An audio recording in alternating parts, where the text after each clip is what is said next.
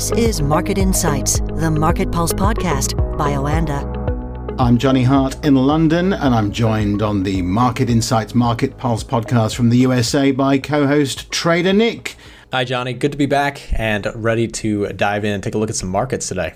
And we're also joined naturally by one of our Oanda senior market analysts, and this time it's Craig Earlham. Hi, Craig. Hello. How's everyone doing? Very well. Certainly looking forward to the weekend. Nick, let's start with a look at the dollar, which looks set for its first weekly gain in more than a month. And I assume that is because markets think that a rate hike in May is now a near certainty. Yes, and that seems to be the case, especially with today's numbers. We had PMI, manufacturing and services, both came out hotter than expected. The dollar just absolutely went straight up after that news came out. I was watching it live. It was quite the reaction. Yet at the same time, you had gold drop like crazy, and the stock market went up, left, and sideways at the same time. The dollar, again, looks really, really strong here today compared to where it has been. It's been really in a slump and trading sideways for, I guess, the last week or two here. Some economic strength coming in, and again, hotter than expected. Forecasts were much lower than what actually came out. And of course, shot the dollar up initially. It saw a little bit of a pullback in terms of from where it traded. It hit up against a level of resistance on the weekly chart here. But again, it looks like it might be on its path to at least the first upward week in a couple weeks here. We've had a really tough time for the dollar. Can't seem to catch a bid anywhere. And part of that, I think that you mentioned, Johnny, rate hikes expected in May. That was kind of where we were at. The market is somewhat increasingly expecting that. The question will be if in the future, if we're going to just stay there or if there's going to be any more rate hikes. We had a lot of commentary from Fed officials hinting towards potentially more hawkish stances, meaning more rate hikes potentially. But I'm kind of in the camp of, I think, one more, and then the Fed will likely just stay there for a while and see what the aftermath looks like. So in terms of PMI here in the United States, we had hotter than expected numbers, but we also saw some interesting reactions earlier. I was asleep for it, but we had PMI numbers come out in the UK and Europe. Craig, maybe you could share a little bit about what you saw there. Yeah, I mean, it was a real mixed bag, which I think seems to be the theme right now. Services sector performing hot, manufacturing very much not. It's something we've been seeing actually for quite some time. There's a number of months now. This spans through Asia as well. It's been very notable in South Korea and in Japan as well. Manufacturing sector is really struggling. Global trade as a whole is really struggling, but the services sector is really holding up. And I mean, thankfully, from an economic perspective, that's a positive. Here in the UK, the services industry accounts for around 78% of the UK economy, manufacturing around 10%. So if one of those is going to perform well and the other is going to underperform, that's the way round that you want it, and that's why the economy has been resilient. But at the same time, when you see divergences of this kind, it's just unsustainable. So the question is manufacturing a leading indicator?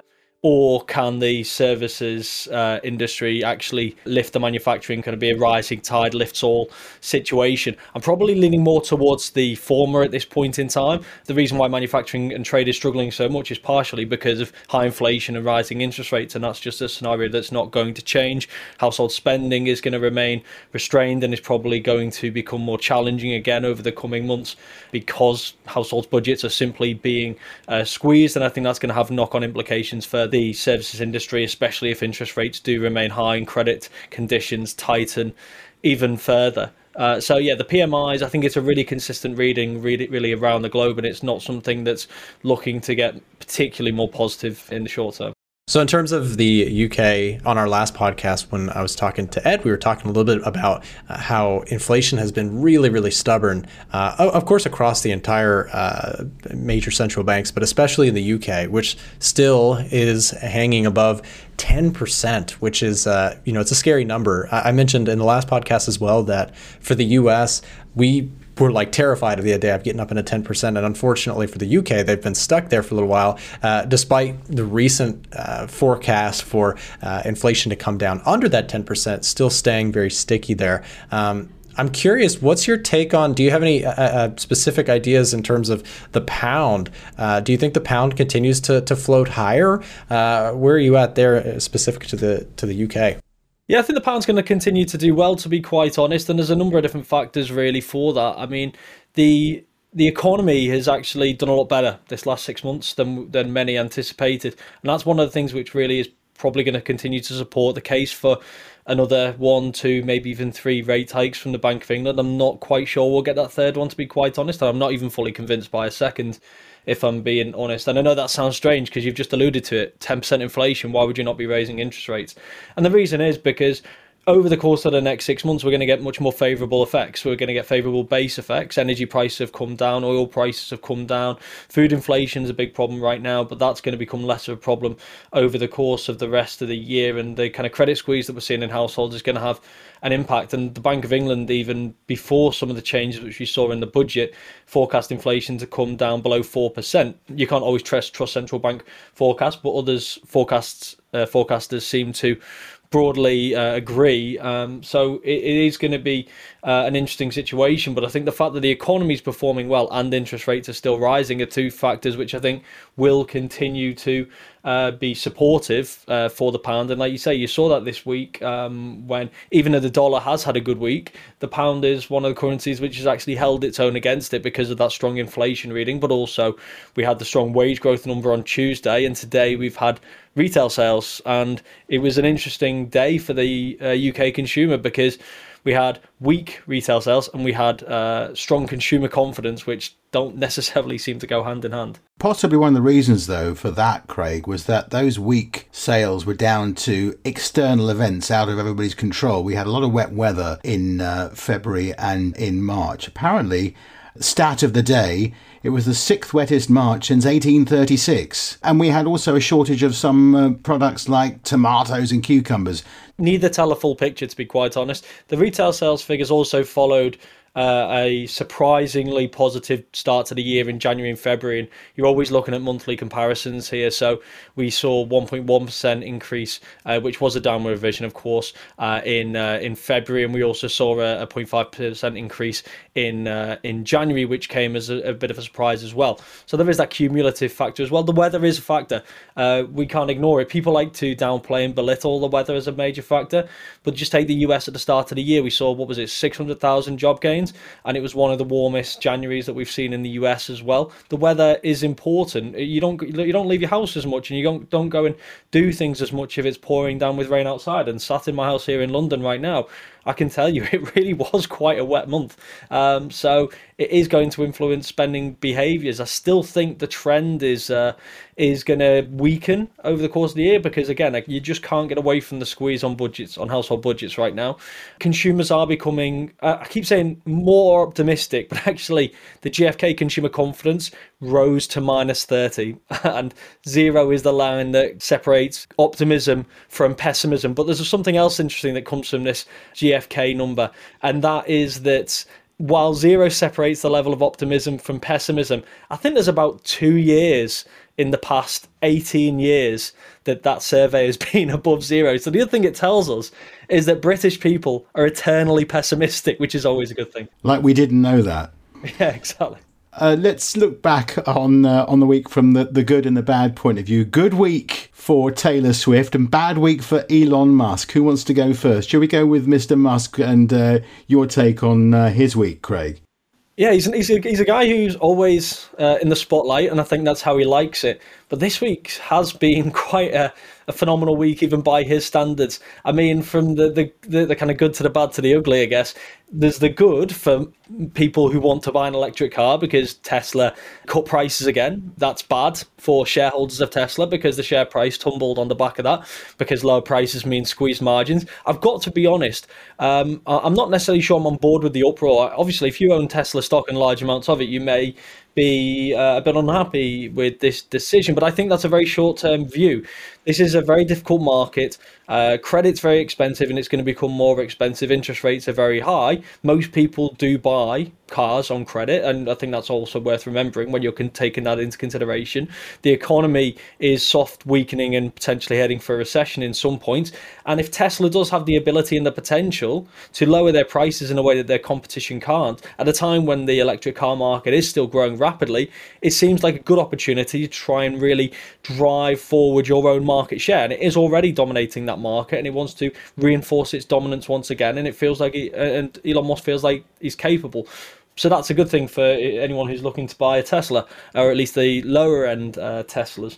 Then you've got SpaceX and the 4-minute rocket launch before it was blown up. I don't think there's any other way of really putting it. A failure with the engines meant that it was a failed mission. So these were 24 hours apart, and then within 24 hours of that again, let's call that one the ugly. And then there's don't think this falls into any category, Twitter blue. Does anyone have a blue check mark on their Twitter profiles? I'll be honest, I didn't, and I still don't. I'm not really into paying $8 a month or whatever it is here in the UK to get this little blue check mark next to my name personally. I bet your trader Nick's got one. I do, and it's the best $8 I ever spent. No, I'm kidding. I'm paying for it both on Twitter and Instagram. It's kind of like, when they came off of cable TV and Comcast and all that sort of stuff, and they just started doing all these services. At first, it's like, hey, awesome, I could just pay just this little amount and get the shows I want. And now it's like you end up paying for like 16 different services to watch the things you want. It's like, how many times I got to pay the same price? Yeah, I mean, it's interesting, right? I think it's going to take time to realize just how worthwhile this ultimately is. I mean, you see, people seem to have divided into two camps on this. I mean, what in the world right now doesn't force people to divide into two camps?